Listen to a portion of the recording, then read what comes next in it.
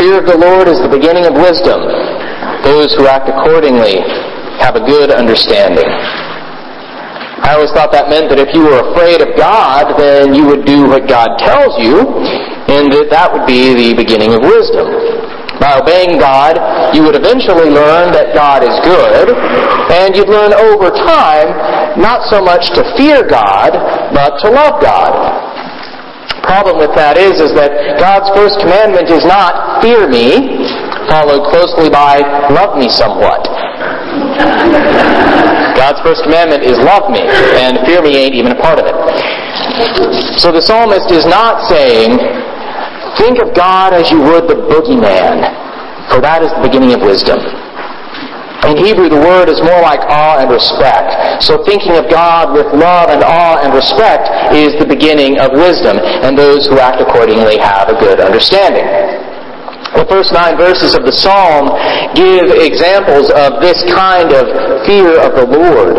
If we take the fear to mean, abject terror of God, then that 10th verse makes absolutely no sense with the rest of the Psalm.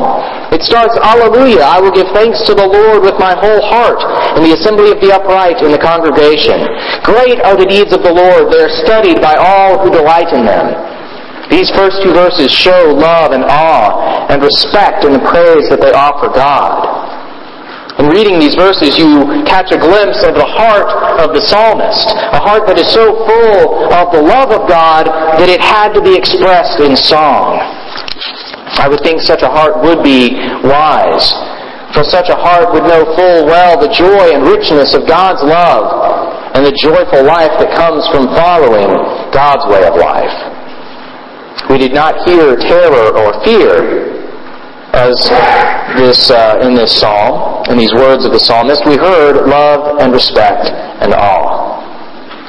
Now, interestingly, acting out of fear can sometimes bring about the same result as acting out of love, but in different ways. Look at Paul's letter to the Corinthians. First, taking a look with God as boogeyman, I'm terrified of God. Therefore, I won't eat food sacrificed to idols, because if I do, God's going to sneak out of my closet at night and kill me. So we end up not eating food sacrificed to idols. And we also end up living in abject terror of God, eventually more than likely leading to anger and hate and rejection and resentment of God. Not something I would recommend. So, let's look at Paul's letter, treating God with love and respect and awe as the beginning of wisdom, saying, I know that idols are fake and don't exist, and so this food sacrificed to them is just fine for me to eat. It's just food. So I can eat this food. But God taught me to love my neighbor. My neighbor doesn't know that idols are fake, and so for my neighbor's sake, I won't eat the food sacrificed to idols. Now we end up with the same action, not eating food sacrificed to idols, but one is brought forth by fear, eventually leading to anger and hate and resentment. The other action brought forth by the wisdom of acting according to God's command, out of love, which leads to love and peace and joy. The love and awe and respect of the Lord is the beginning of wisdom. Those who act accordingly have a good understanding.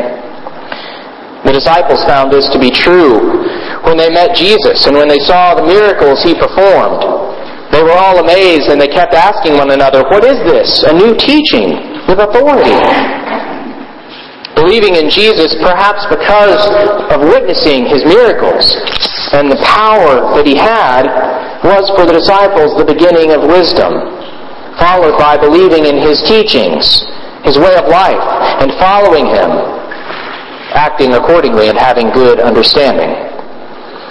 Not everyone who saw believed. Some didn't see Jesus being godlike in His power and authority and teaching, and so they did not believe in Jesus. Some, on the other hand, needed far less convincing than seeing a miracle. Nathanael, last week, just needed to hear that Jesus knew he'd been under a fig tree during part of the morning. And so that was enough for him. Although it did take more than his friends simply saying, we have found the Lord. We don't get to see in our own lives Jesus casting out demons. We don't get to hear Him personally, hear Him teach, or watch Him heal folks, or multiply food, or calm a storm with a word. We don't have that first-hand experience. Rather, we have the stories of those who did. We hear about and read about Jesus' acts, and what we find in these stories is also the effect that these stories and Jesus' actions had on those around him. Similar to looking into the psalmist's heart as we read the words of the Psalms. When we read Mark's Gospel, we see the hearts of those who had love and respect and awe for Jesus. We see the hearts of those for whom Jesus' divine nature was revealed in the power and love of his miracles and teaching.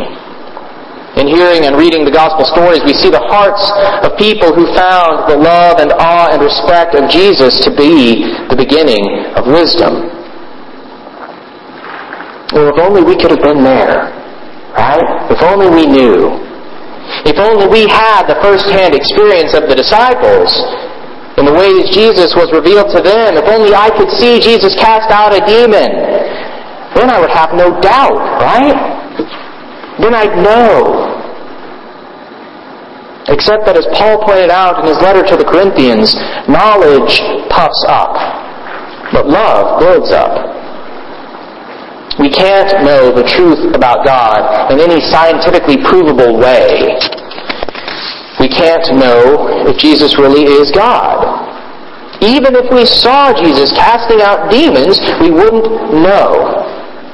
We would choose to believe or not, based on how we interpreted reality.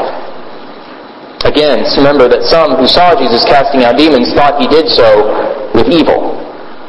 And so we can't know in a scientifically provable way the truth of Jesus. Those who saw Jesus cast out demons didn't know either. They saw and they believed. So what does it take for us to believe?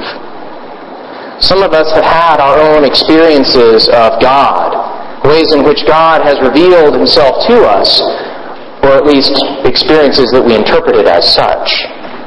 And so we believe. For some, belief simply makes sense of our lives. On the other hand, some of us don't have our own experiences of God revealing himself to us, or at least we haven't recognized him as such. Some of us have only the stories and the witnesses of those who have gone before us. Sometimes these stories come in the form of Scripture. Sometimes these stories come in the form of the words of our family and friends. We have the belief of those before us to guide us into believing. We have the belief of those who have found the love and awe and respect of the Lord to be the beginning of wisdom. And then we can let their belief guide us until we have found truth there as well. Belief has come to make sense for some of us over time. For some, it happened automatically. For some, we're still struggling. Some of us are still hoping for an epiphany to give us enough certainty to feel okay about believing. To those, I would say, keep wrestling. Keep struggling. If you wait until you know in order to believe, then you likely never will. So keep acting as though you do believe. Worship and pray and study Scripture. Listen to the stories of your family and friends. And see if over time the love and awe and respect of God might prove to be the beginning of wisdom for you as well. In the season of Epiphany and the continual revealing of Jesus as God, remember that none of us know. Even those with their own epiphanies don't know. We believe. And whether we believe because of our own epiphanies or because of those who have gone before us, the key is that we believe. We believe in God and we allow that belief to become real enough to change our lives.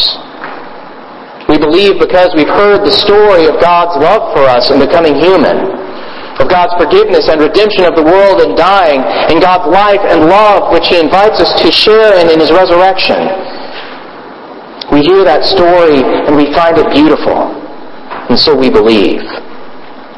We hear that story and find it to be more compelling than any story we've ever heard before, and so we believe. We believe because we, like the psalmist, have found the love and awe and respect of God to be the beginning of wisdom. Amen.